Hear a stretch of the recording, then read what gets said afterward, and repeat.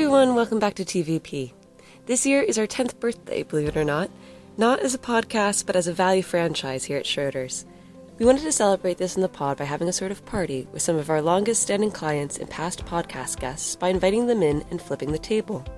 Usually on the pod we interview people from all walks of life on their expertise, but in this mini-series called Meet the Manager, our guests and clients are going to interview us instead, and finally ask those burning questions that have been brewing over the past 10 years. We'll be releasing this mini-series on the off weeks from our regular content, which we'll publish as normal, but we hope you enjoyed this limited series where we place the value franchise in the interviewee seat as a birthday treat. This podcast is for investment professionals only. The value of investments and the income from them may go down as well as up, and investors may not get back the amounts originally invested. Past performance is not a guide to future performance. The information is not an offer, solicitation, or recommendation to any of the funds, services, or products, or to adopt any investment strategy. The views and opinions contained herein are those of the individuals to whom they are attributed to. It may not necessarily represent views expressed or reflected in other Schroders communications, strategies, or funds. Any reference to sectors, countries, stocks, or securities are for illustrative purposes only, and not a recommendation to buy or sell any financial instrument, securities, or adopt any investment strategy. Hi everyone, welcome back to Meet the Manager on TVP. This week we have Arjun Murti returning to interview Andrew Lyddon. Arjun is a partner at Veriton, which is a knowledge and media platform with a focus on energy, technology, and environmental trends, a director on the board of ConocoPhillips, a senior advisor at Warburg Pincus, and an advisory board member at Columbia University's Center on Global Energy Policy, and he's the author of one of our favorite Substacks, Super Spiked. It's a delight to have Arjun back as he is a natural host on the pod. We don't think it would be a terrible idea if he took Super Spiked down the podcast route. Andrew Lyddon is the co-founder of the Value team way back in 2013, as well as a fund manager at Schroders. He started his investment career at Schroders back in 2005 and was previously part of a pan-Euro research team that focused on telecoms, construction, and support service sectors. On top of his CFA, Andrew has degrees in intellectual property law and chemistry.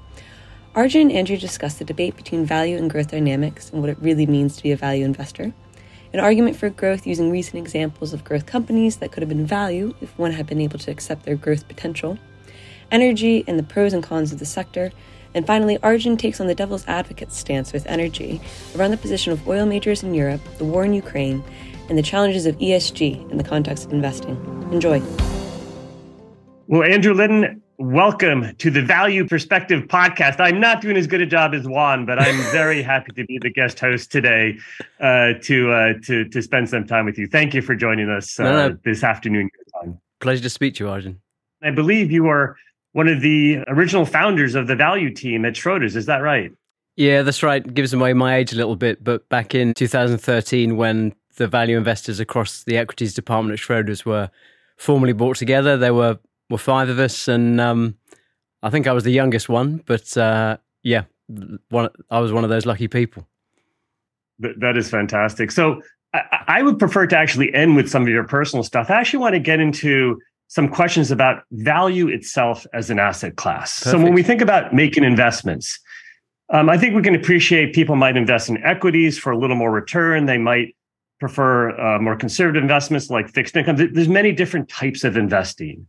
But if you stick with something like, say, large cap equities, these labels of value versus growth, it's something I've always struggled with. I think because I have an energy background, I get labeled as a, quote, value person, but I've never really understood why these labels are relevant. Can you maybe spend a minute on what does it mean to you to be a value investor? Well, I think those labels, to the extent that they relate to sectors and things like energy or utilities or whatever being labeled value stocks, I think they are pretty irrelevant, to be honest, in that, one of the fund managers who I worked with when I first joined here said that if you stay in the market long enough, you'll see every company at every valuation. And so that very much applies to sectors as well, I think. And as we've seen a lot over the past few years alone, different sectors come in and out of favor very, very quickly. So for me, a value investment is simply one that, looks cheap on the basis of its established economic fundamentals. So based on what it has historically delivered rather on what we might hope it delivers 10 years in the future. So whether that's using a kind of Graham and Dodd type PE based on, price to average earnings, or similar kind of ratios for free cash flow or on a price to tangible book. It's you can pick the percentage, but it's anything that's, the cheapest, let's say 20%, 25% of the market on that basis. And by buying those kinds of things, which include all kinds of companies in a range of sectors that people, for whatever reason, don't like, it might be that they don't like the sector. It might be that the company itself has screwed something up in a kind of idiosyncratic way and just having a difficult time. People don't like those businesses. They don't want to be seen to own them by their clients. They don't want to wear the underperformance that they may bring them. And that creates an opportunity for people who are willing to be a bit more thick-skinned, perhaps, or have a longer time period than a lot of other investors in the market to come in, try and pick out the ones from those problem children, if you like, that are going to be able to grow up and flourish and benefit from the excess return that delivers. So, yeah, I think those sector labels are pretty problematic, and everything needs to be taken on a company by company basis, basically.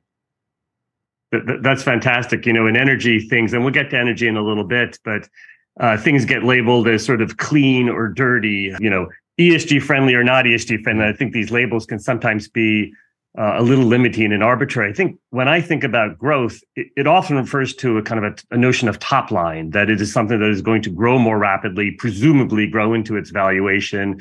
Whereas I think you articulated, value often refers to some inexpensive multiple, out of favor, and so forth. And again, I've still always wondered, are these the right perspectives? Can it not be that something that is growing rapidly is actually a value today? I was wondering if you could maybe expand upon those points a little bit. Yeah, so I guess that's where value falls into two different camps, I guess. And I'm not sure of better labels, so I use these, in that there's the kind of Graham and Dodd traditional kind of value end of things, and there's the more Warren Buffett sort of end of the spectrum. So the Graham and Dodd approach, which I guess is more like where the Schroders value team is in that kind of deep value, cheap based on historic performance, or all those kinds of things. Much more what we'd sometimes call statistical value, in that you can screen for it quite relatively easily, and they just are the cheapest things on those metrics in the market. Where Buffett and some other value investors differ is that they are willing, if they find a business that they think has the barriers to entry, or moat as they might call it, to deliver consistent earnings growth and reliable earnings growth, they are willing to pay a slightly richer multiple, perhaps, in order to pay up for that growth that will come in the future. And they go out of their way to try and obviously pay less for it than they believe it's worth. But they put more emphasis perhaps on the franchise values or the barriers to entry that the business has, and how that will lead them to earn a premium return on capital, I suppose. But through both of those different camps, you kind of have this contrarian angle, because whatever you might say about Warren Buffett's value style, there's definitely a contrarian streak, that more than a streak, that runs through all of that, even though it may differ in some ways from the more traditional Graham and Dodd approach. Yeah, I think you've introduced some great new concepts. One is sort of the idea of momentum, or sticking with what's in favor. That does often get associated with growth. And almost by definition, every value investor is going to be a contrarian investor. I think the part I struggle with when I think about these labels and these investments is when you have paradigm shifts. And again, we'll get to energy in a moment, but you have this long track record in a sector. And again, let's use an old line sector. I'll use energy. It could be industrials. It could be any number of things. Perhaps something's happened. You've had a down cycle. You've had a recession, what have you. These things are out of favor. How do you think through when it is appropriate to use what has happened historically to say we're going to have a reversion to the mean, versus the risk of a paradigm shift where, for whatever reason, the business has changed, the world has changed, and that old way of doing it could be worse, it could be better? How do you build in the concept of sort of paradigm shift as you evaluate historical performance and try and project it forward? Yeah, so it's one of the key questions. We have our investment kind of framework that we ask 7 questions of every business when we appraise it. And one of those is, because the screens we use are backward looking in nature, we're typically on 10-year average historic numbers, is that are the last 10 years are going to be a good reflection of the next 10 years. So that's an absolutely critical part of assessing a value investment, particularly when you've been using kind of those relatively simplistic screens to generate ideas. So it's something you're always vulnerable to as a value investor, because you are, as you alluded to in your question, to some degree betting on not necessarily mean reversion, but some kind of movement back towards history. And obviously at certain points in time, history does not repeat itself. There are genuinely new things, and value investors, if they, don't foresee a paradigm shift, which, by its nature, a paradigm shift is very, very hard to see, then they'll fall foul of that, and it will cost them. And that's one of the things you just kind of have to take on the chin and wear as a value investor, that every now and again, the kind of implicit bet you're making on things being more like history than not, you get wrong. But the thing that gives us some comfort about that is when you look at the returns of value over very long periods of time, so you can go back 150 odd years in the US looking at this stuff. If you think of the number of paradigm shifts in the US or, global equity markets over the past 150 years, there are some incredible changes gone on that in period of time. And there have been an incredible number of companies that have been destroyed bluntly as a result of those changes. And yet the value factor still wins through. So I think it's a matter of not becoming too obsessed or too focused on any one paradigm shift, and just, backing the averages, basically, that by putting that faith in history and by sticking to those core value principles, the historic track record of value still shines through. I think a great example of a company that, if you stick around long enough, you get to be both a growth and a value stock. And apologies for the American example, as I am based here in the US, but is Microsoft, which started out as sort of a rapid growth company, inventing this revolutionary software that somehow, however long it's been, 30 years later, we're still using Microsoft Excel, Word, and so forth in the operating systems. We got to be a tech bubble. It became overvalued, as a classic growth stock often does. It became what I think was a value stock. And I think, is this the kind of company a value investor could have figured out, okay, something's changing. They have a new CEO, Satya Nadella. I think I'm going back to, the mid-teens of last decade. They're earning $2 a share in 2016. I believe they earned $10 a share in the last fiscal year. So they've quintupled earnings. Could one have viewed it as a value stock in 2016? Could someone have said some things have changed? And could one have stuck with it? Did it remain a value stock as it appreciated over the last 5 or 6 years? I'm using this as an example. You can use a different one if you. I'm very grateful you used that example, because it's one we used to use as an example in some of our slides. So you've lighted on a very good one there. So yeah, we, in that, as you kind of alluded to, that 2010s period, Microsoft traded at $30. You could buy it on a PE of 10 with a big cashed up balance sheet.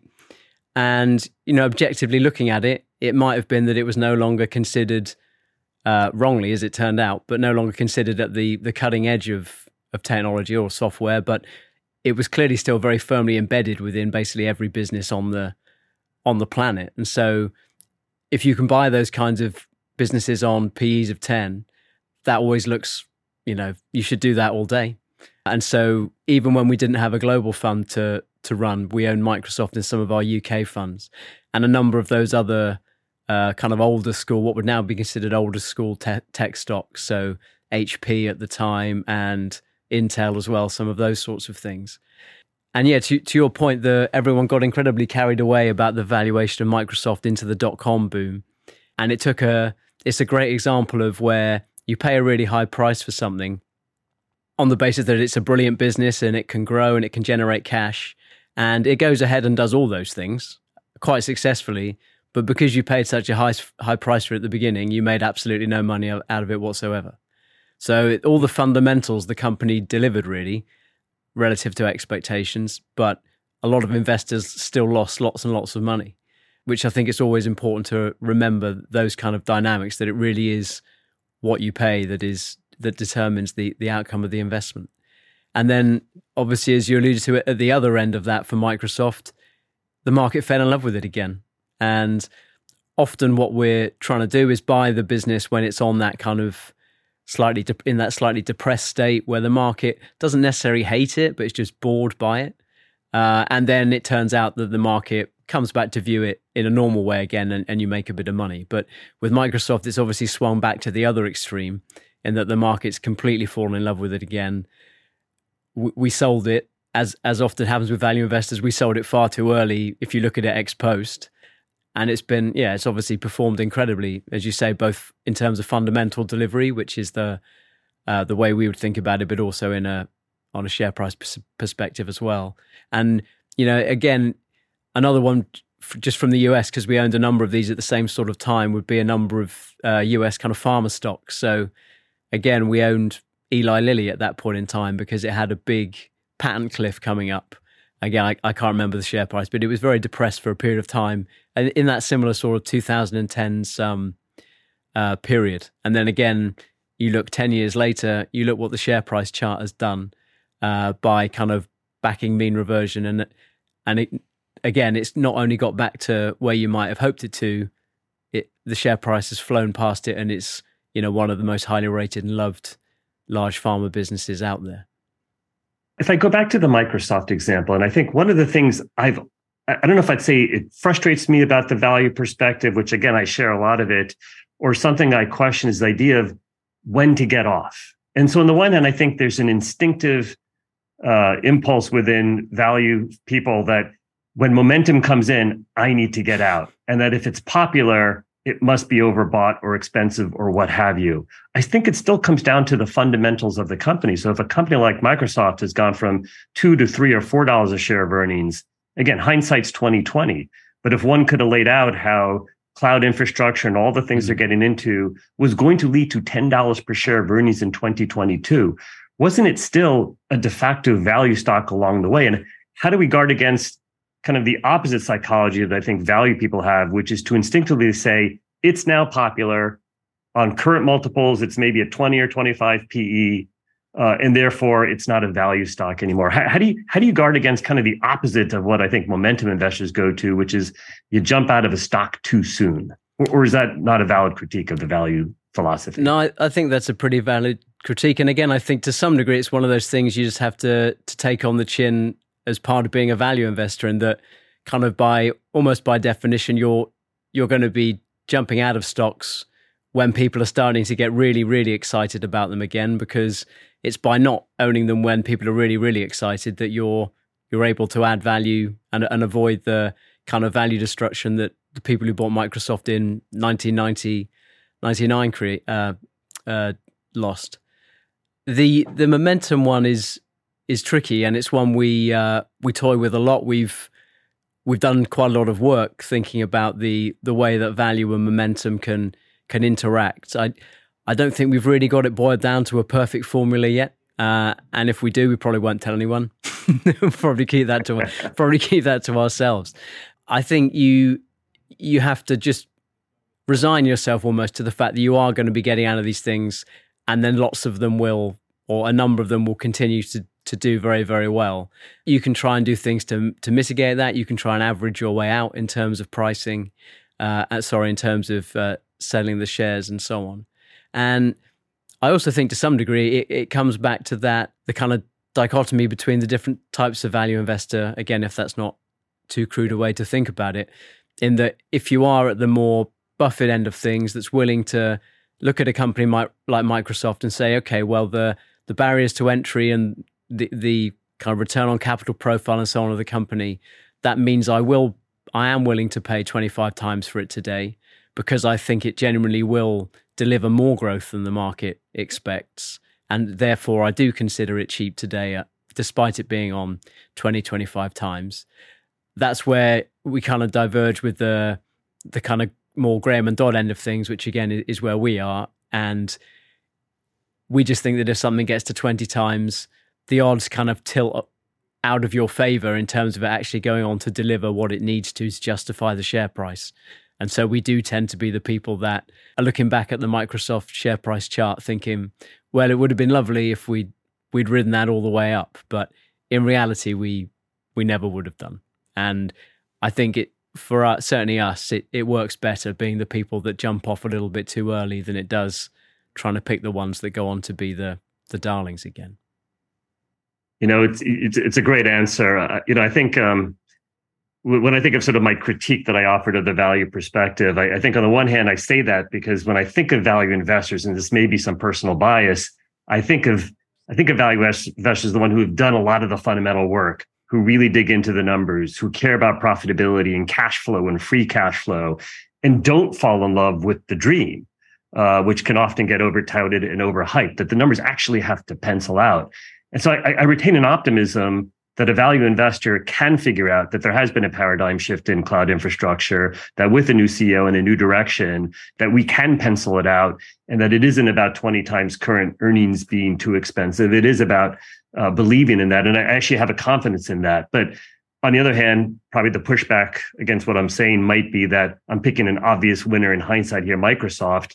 You're expressing a discipline that on average, when you look at companies that get to these kind of valuations, yes, Microsoft was successful, but I'm sure there's 10 other examples I'm not thinking of where your methodology or discipline is stuck. And I assume that's part of the point.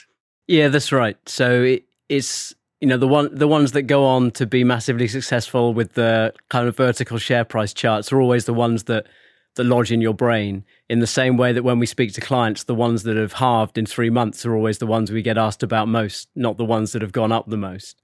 Those things just stick in your brain, and it's trying to, as you just mentioned, trying to be a little bit more data driven about it in terms, okay, well, these are the things that have lodged themselves in my brain. To what extent are they representative of the actual, fact in the world? And, we premise what we do on the fact that most businesses that trade on those multiples, and there are a number of studies that have sort of shown this, the percentage of them that go on to deliver the earnings growth that people expected, or to deliver 5 years consecutive EPS growth of above 5%, say, that the percentage of companies that actually manage to deliver that is very low. And so that's another part, I guess, of how we try and nudge the odds in our favor of finding outperforming stocks. Let me try one other example. This is an even more extreme American company, Tesla. So in 2019, it lost $4 a share. It had a $50 billion equity market capitalization. These are approximate numbers. It was larger than Ford or GM or a whole bunch of other companies, despite selling a fraction of the number of cars. I think in those days, its sales were measured in tens of thousands, maybe 100,000, certainly well below today. In the last year, which was actually a down year, it earned over $4 a share. And it was a $19 stock in 2019. In 2022, it earned $4 a share. So 19 divided by 4 strikes me as a low valuation. Of course, the stock ended up exploding to the upside. It went from $19 to $225 currently. That's a $700 billion valuation. This is perfect hindsight. If you were able to model out Tesla and say, you know what, it's a fantastic car. I believe in electric vehicle sales for the luxury market. There's going to be some policy incentives to support electric vehicles. Whether we can agree or debate the degree to which EV helps climate or not, a lot of people believe it does. And so here's a leading company that has kind of created a new paradigm for how to sell and get people to buy these electric vehicles. If we knew that Tesla was going to earn $4 a share, if we penciled it out and believed in all that I just said, could it have been a value stock in 2019? I guess yes. If you knew you were buying it on that multiple, unfortunately, back in 2019, we didn't have you here to tell us that. Which is unfortunate. I'm not claiming to be on the right side of this. I think it's really just challenging what it means to be a value investor, and are folks like ourselves too focused on what happened historically. And again, maybe I'm just picking two successful paradigm shifts here. But there's something about Tesla that I think really, it seems emblematic of this bubble stock market we've had. And it's often picked on. It's the focus of a lot of shorts. And I'm neither a bull or bear on Tesla as a stock. Actually, I personally love the car. I've driven one for 8 years. But it just strikes me that this is one that neither the bulls nor bears really accurately describe. I don't think Tesla is going to have an infinite market share going forward. So there is some limit to how big this company can be. And $700 billion does seem really, really large for what they're probably going to be. But I also think the bears have been completely wrong about this. At a $50 billion valuation, with the benefit of hindsight, I think it was a value stock with hindsight, not at the time, but with hindsight. I'm just trying to reconcile, again, what can I learn from this as someone who's more value oriented? Am I just picking, again, the 1 in 100 example of where the paradigm shift did happen, or is there a lesson in here? I think it may be the one of remembering the one where the paradigm shift happened. Yeah, the lesson in there, I guess, is that for any number of reasons, that's a very high-profile business, very high-profile person running it. It has, and done all kinds of exciting stuff away from cars as well. If you knew you were buying it on a P of 10 or whatever 3-4 years ago, it would be a value stock because its equity market valuation was clearly much lower then than it is now. There are some kind of classes of company, I guess, that value investors tend not to own, and certainly the way we generate our ideas, it tends to be difficult for us to own purely by the way we screen and the way we think about stocks. So stocks without much of a record of financial delivery tends to be one of those, because we are focused on to some degree on historic, say, cash generation or profits. It's very difficult to get that from a startup. So let's say a biotech or a tech startup or whatever. It's very difficult to us to apply the kind of value techniques to that kind of business. And I think Tesla would probably have fallen into that category. It's also quite difficult for us to be on the right side of paradigm shifts in that way for a similar sort of reason. We can often find opportunities finding the companies that are on the wrong side of the paradigm shift, where the market's over-exaggerating how bad it is. So we often get opportunities that way from kind of structural changes in markets. But on the other side, it's, again, particularly the way we do it at the Schroders Value Team, we very rarely own those kinds of stocks. And on the financial history kind of thing, it can be not necessarily the traditional stocks that you'd think of in terms of tech or biotech. It could be an insurance business or a mining business, but if there's no reliable financial history that we can look at, doesn't mean we can't develop a valuation case for it, but it makes it more challenging to do that. I think you're making some great points. I'm picking two cases here where we know the outcome and both were successful and both probably would have qualified as value with perfect hindsight. But there's just a discipline to the strategy and the approach. And so, yes, we might miss a Tesla that perhaps, and we could probably still debate it, was a value stock in 2019, but there's 99 and probably 999 other examples where the paradigm shift didn't happen and that lack of historic delivery played out. So, I'm very respectful and appreciative of the discipline that comes with the value approach. I think the last area I wanted to talk about in this context of what it means to be a value investor is the notion of volatility in the earnings or revenues or cash flows and what it means to you. It to me strikes me as another area where there's this big dichotomy where, quote, growth investors always prefer the businesses where there isn't a lot of volatility in their underlying earnings and cash flow, at least for a period of time, where value investors, it's actually that very inherent volatility that might cause a sector to come out of favor. And energy or mining, these are all great examples of that. What does volatility mean to you? How do you think about it in terms of your approach to investing? What are the right metrics for volatility that we should be looking at? And love to hear what you have to think about this. I guess for me, volatility is just synonymous with opportunity. So if there's, certainly when we're talking about share prices, if there's volatility out there, it means people are getting nervous. They're not sure what to think about particular issues. And if you're willing to step back and take a long-term view, so we typically hold shares for 3 to 5 years. If you're willing to step back and say, okay, well, I've got no idea where the share price is going to go in the meantime, but I think that, in the medium term, it should be worth X amount, then the volatility should be meaningless to you. And, there are issues around like managing clients' expectations about volatility of funds and those sorts of things. But the way we try to think about it is that, we're buying a stock today, we think it's worth something in the future. As long as we're broadly right about what it's worth and we make the return that we hope to make, the route by which we get there in terms of share price, we try not to care too much about that. So, and again, that's part of what separates value investors and perhaps accounts for a little bit of that value premium, is that value investors tend to be longer term. They tend to be willing to hold difficult things for longer, and lots of investors aren't willing to do that. They come under pressure for the performance, or just because they look stupid and they don't like looking stupid. I'm absolutely fine with looking stupid. Like, there's not much I can do to avoid it, to be honest, whether in investment or otherwise. And as a value investor, you have to be willing to do that.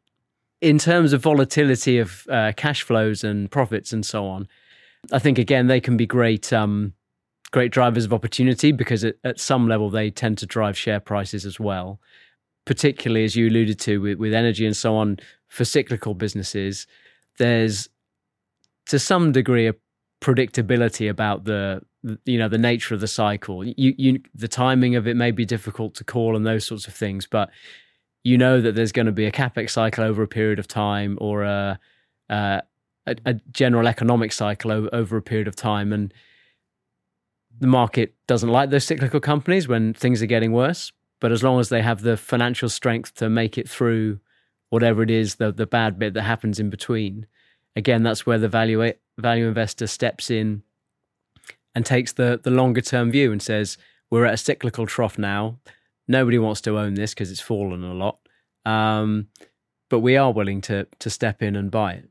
And value investors are often painted with this guise of being kind of miserable and penny pinching and stuff. And to be honest, most of the time, that's probably completely fair. Like, we are pretty miserable. And by definition, we do have to watch every penny. But there's points in time in the economic cycle or the stock market cycle where we're actually the optimists. Like, we're the people out there who can see through whatever the short-term noise is.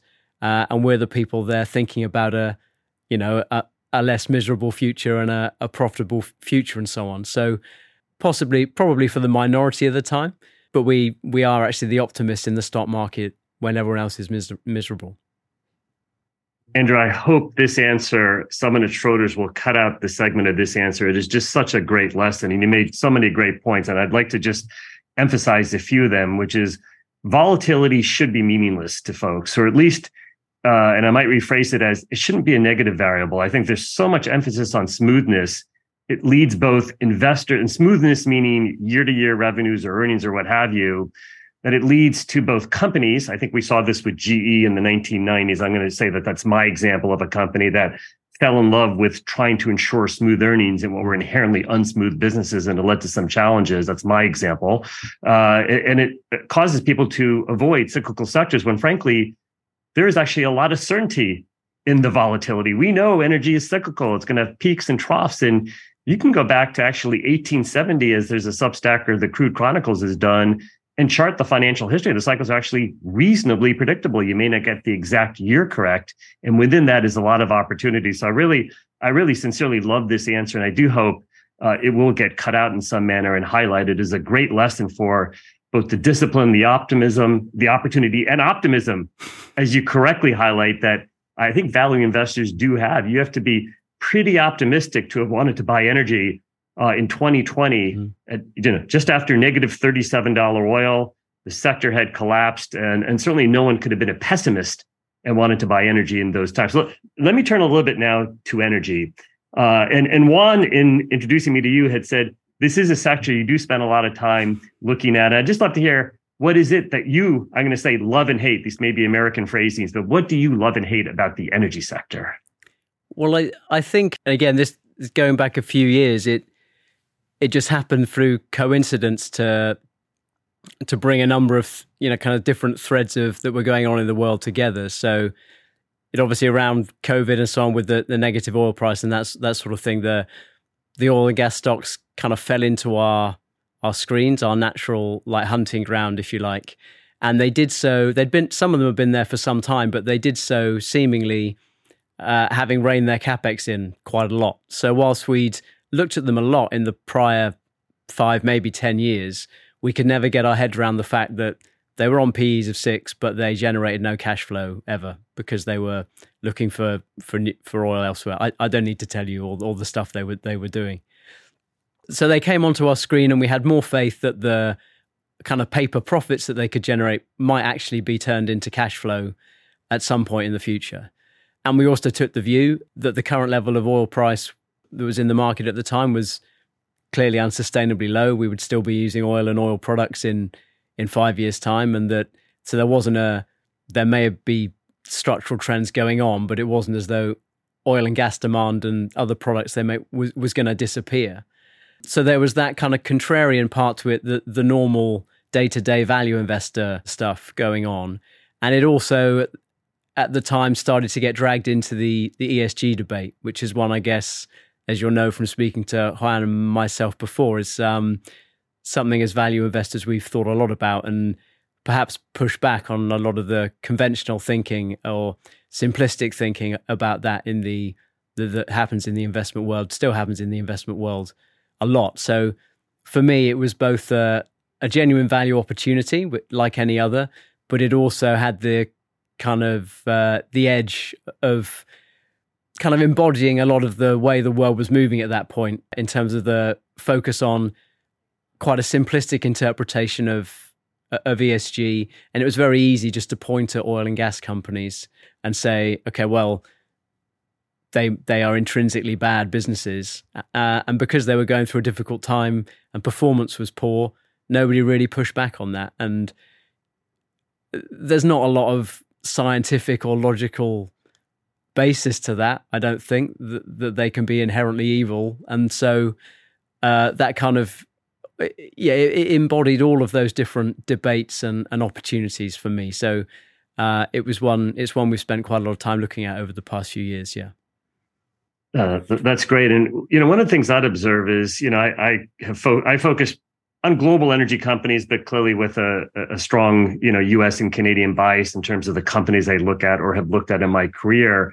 Right now, we're in this kind of really interesting time where, and please correct me if I'm wrong on this, but where what European investors are asking, let's just focus on the largest companies out there, what we'll call the super majors or near super majors. It does seem like in Europe, they're under more pressure to transition into lower carbon energy sources.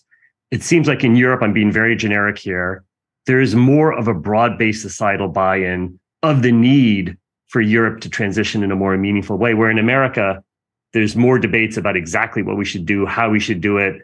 There is pressure on American companies to be, quote, thinking about ESG and these kind of things, but there's far less pressure to get into low carbon businesses and so forth. Can you offer any observations about why there's this different mindset? Is it just get back to that basic societal point that Europeans generally, and including the UK as part of Europe here, are more in favor of stronger climate action? There's some different reasons for the different pressures on European big companies versus American companies. Any thoughts you have, I'd be interested in. Well, so Europe is, Germany would be the prime example, has again, rightly or wrongly, embraced and invested a lot of money in putting renewable energy in place. And so I think it's a natural kind of flow forward from that governments and so on have tried to incentivize the companies, with which they're very closely connected, whether via shareholdings directly or otherwise, to try and pursue those same aims. And as a result, investors in those societies have put pressure on companies as well to change. And going back to the kind of 2020 period, it was very easy to do that because all companies weren't making any money. Human-caused climate change is a genuine thing. So it was possible to put those two things together and say, okay, well, let's make all the oil companies change. Fast forward 2 years, which I think we're in a much more, I'm not sure it's necessarily in a balanced place yet, but there's been both sides of the argument are being represented to some degree, and that you've still got the need to transition and to clean up the way that power is generated and so on. But we have on the other side, because of the kind of sad practicalities of what's arisen in Ukraine and so on with the oil and gas price, it has actually been hammered home to people that oil and gas are pretty important. And we only notice them when they go up in price a lot or when they're not there, when their supply is threatened. And there does need to be a sensible rather than purely idealistic debate about how we get from one place to another and who the right people are to get us from one place to another. So, I mean, again, it's just a personal view, but I don't really see oil and gas companies as natural owners of wind farms. That doesn't seem logical to me. some of the stuff E&I and others are doing about maybe hydrogen or biorefining and those kinds of things seem a lot more in the natural wheelhouse of an oil and gas company. So hopefully, having started from this kind of naive, idealistic place, the European oil and gas industry is gravitating towards something a bit more along the lines of, again, personal view, but along the lines of common sense. The other thing to observe, which again highlights some of the tensions that exist here, is that BP was probably the major in Europe that has set out the most wide-ranging plans to head towards renewables. And then the oil price goes to $100 and that changes. And they start talking about transitioning at a slower pace and those sorts of things. And it becomes much more of a dilemma for shareholders about, okay, well, if we make them spend the money on transitioning, they can't pay us the dividends today. And they're printing all this cash, as the head of BP foolishly perhaps, but it's an accurate assessment. They are printing a lot of cash at the moment. And do people want that in their pocket as dividends? Do they want it reinvested in more oil and gas that can continue to generate cash for some period of time yet? Or do they want to own wind farms? And I mean, I know which camp I'm in. I'd rather they sustained oil and gas supply and transitioned into things that are kind of much more within their skill set, as well as returning cash to shareholders. I think it started from a very idealistic place, much more so than perhaps in the US, which my knowledge of is not comprehensive. I'll caveat with that, but where things have perhaps been driven a bit more by pragmatism, both in terms of science and also financially, than has been the case in Europe. So I happen to personally agree with your viewpoint, as I think you know, and I've talked about with Juan on this very podcast. But if I play the devil's advocate, and Sure. if I stick with the Microsoft example and use it towards energy companies, and again, we'll stick with the super majors. It could be European or American super majors. So Microsoft had this legacy software business where you have to go to a store and buy the software and put it on your computer. They've shifted Excel and DOS to now Office 365, a much more modern way to sell software, and it's been good for their business. And at the same time, after some fits and starts, they have transformed to still having that legacy business, newer and better today by virtue of having Office 365 instead of buying individual copies of the software. But now this cloud infrastructure and other related businesses that are about the future of the world. Does such an analogy, and as a result, they've done very well as a company. They've made more profits. The returns on equity and free cash flow is excellent. Their earnings per share has quintupled. The multiple the stock has traded at has gone from 10 times at its trough to, I believe, it's over 30 times today. And these are my estimates and based on consensus data and so forth. So please check yourself these figures. But does that kind of paradigm shift opportunity? Why shouldn't energy companies think about transition in that type of way? Is there something about energy transition that could be different than, say, what's happened in the technology industry? And again, I'm using the successful example of Microsoft, but let's just stick with that example. No, I think that's, businesses, any business that's been around a long time has to adapt to changes over time. You can't be a business, pretty much whatever it is you do. And if you're around for 100 years, you must have adapted to quite a lot of stuff on the way. So there's no reason that the oil and gas majors can't transition towards, again, maybe some of those areas we talked about in related to refining and so on over time. But the key is for these changes to happen at a sensible pace. And, energy systems, electricity grids, those sorts of things, they're profoundly complicated pieces of infrastructure that most people, me included, don't come anywhere close to understanding.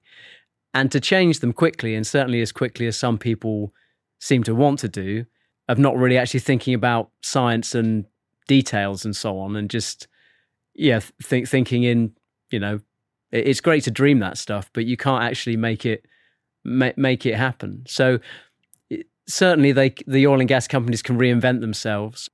I can't necessarily see the same parallels as Microsoft in terms of whether oil and biorefining, hydrogen, those things, whether they'll enable those businesses to be bigger in the future than they have been historically. I don't know, but there's certainly a future that they can they can head towards that's viable.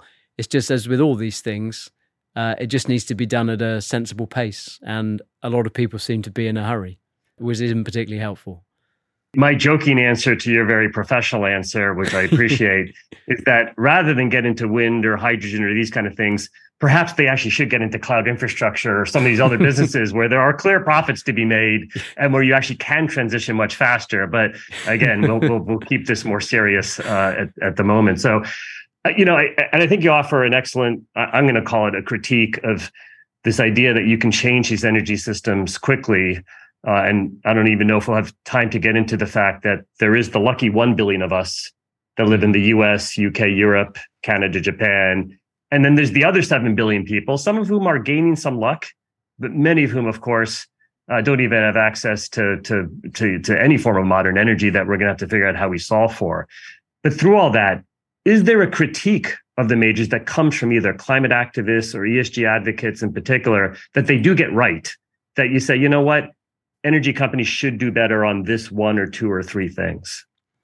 Well, there are definitely areas, and again, I think you've talked about, the way oil and gas businesses should be more responsible for their methane output and those sorts of things. And there are inevitably other environmental kind of related issues that the oil companies can and should address. And so to the extent that they're not, it's reasonable for whether it's ESG advocates or the relevant government organizations or whatever to put pressure on them to do that.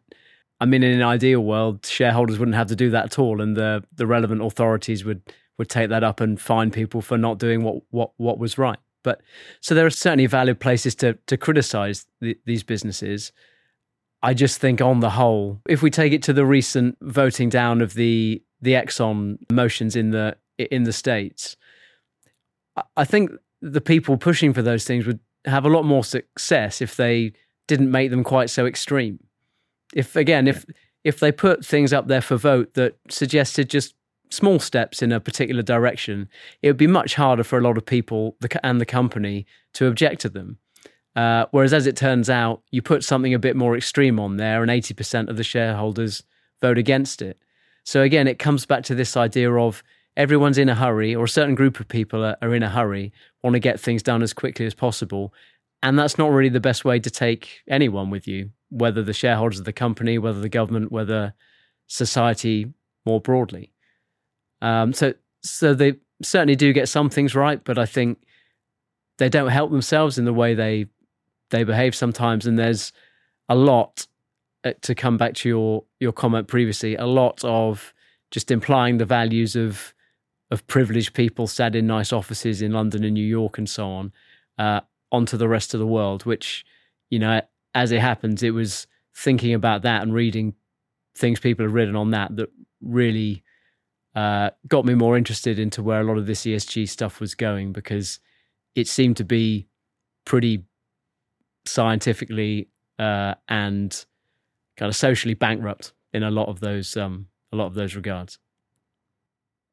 So someone who shares a lot of your value perspectives and fundamentals that you look at and so forth, I am struck by the fact that when I look at the outlook for any of the Europe or UK-based super majors and look at their earnings and cash flows, and as an analyst, I'm speaking just as an analyst here, I can debate whether some of the newer things, new areas they're going to get into are going to be profitable or not.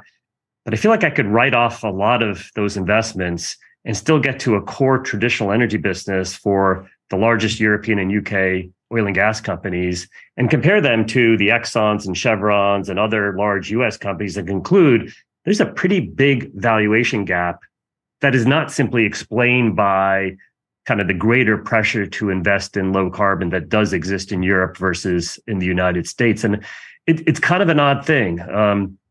Portfolio managers and investors are often subject to investing within their jurisdictions. I'm gonna remove that for a second and say, if you are running one of these companies, if you have a choice of where you can be headquartered, is it not a no-brainer decision to tell these big companies, go to America, go to Abu Dhabi or Dubai, or go somewhere else? You're going to face constant pressure here in the Europe and UK, or is this just a temporary thing? And ultimately, you think, again, maybe I'm wrong about the valuation discount that European oils are trading at, But can it go away? Will it go away on its own? Or do some of these companies need to consider moving out of Europe if they want to get a fuller valuation? Well, I think let's put aside whether that's geopolitically possible and all those kind of considerations. You could snap your finger and relocate to Houston. Would you do it if you're one of these large companies? So I guess there's two things there. There's the kind of oil and gas sector specific portion of that, and there's the general US market premium versus Europe in terms of just general market multiples and so on. Because there's at the moment it's a reasonably well observed thing in the UK at the moment that quite a lot of companies are taking their list away from London and going to the States because multiples seem, at least for some time, to have been kind of structurally higher there. So on that just general valuation differential argument, yeah, I mean, you probably would pick up Shell and drop it in Houston or wherever. I'm not sure the French government are going to let you take Total anywhere. But yeah, that would make sense, I think. There's then the kind of what I'll call cultural differences in terms of the approach to ESG and those sorts of things. And again, there's two aspects there. There's the pressure on the government from governments for where these companies spend their money, and there's the approach of investors to whether they're willing to own those businesses or not, which obviously an increasing number of investors have just excluded them from their opportunity set. Whereas in the US, I haven't seen any numbers. I'm just basing this on what I read in the paper. Certainly the number of people excluding the oil and gas sector is considerably less. And, at least until very recently, the pressure from government on so on to direct cash flow into projects that may or may not make anything close to an acceptable return is considerably less. On that second part, in terms of the cultural difference, I think things in Europe are improving. Again, particularly with the Ukraine situation, making people focus a little bit more on how energy security is important, how oil and gas supplies are something that need to be invested in, not just kind of run down and ignored, and that maybe Germany burning more coal is a backward step rather than a forward step. And you've got some businesses, I guess E&I would be the one that leaps to mind, that are doing a pretty good job, I think, of balancing investment of free cash flow in sustaining production, investment in some kind of options on the future. Again, we could I may not be particularly favourable into the technologies or sectors they're putting that into, but they're at least giving themselves optionality for the new world, and also giving money back to shareholders. And I think it needs to be a balance, particularly when cash flows are as bumper as they are now. It needs to be a balance of those three things. And, hopefully companies are more, as again with BP, are moving more back to a more balanced approach than a let's throw all the money at wind farms type approach. Well, Andy, and Andrew, as we wind down here, maybe just some personal questions in terms of your life and so forth. Tell us a little about yourself. What do you like to do for fun? I heard the previous podcast, I think the first in the series, where this person claimed he was a value person through and through. He bought at discount stores. He bought stuff on eBay. Does that describe you, or tell the audience a little bit about yourself and what you like to do? No, I think that was Simon, and I'll distance myself as far from him as I possibly can in all of my comments, hopefully. I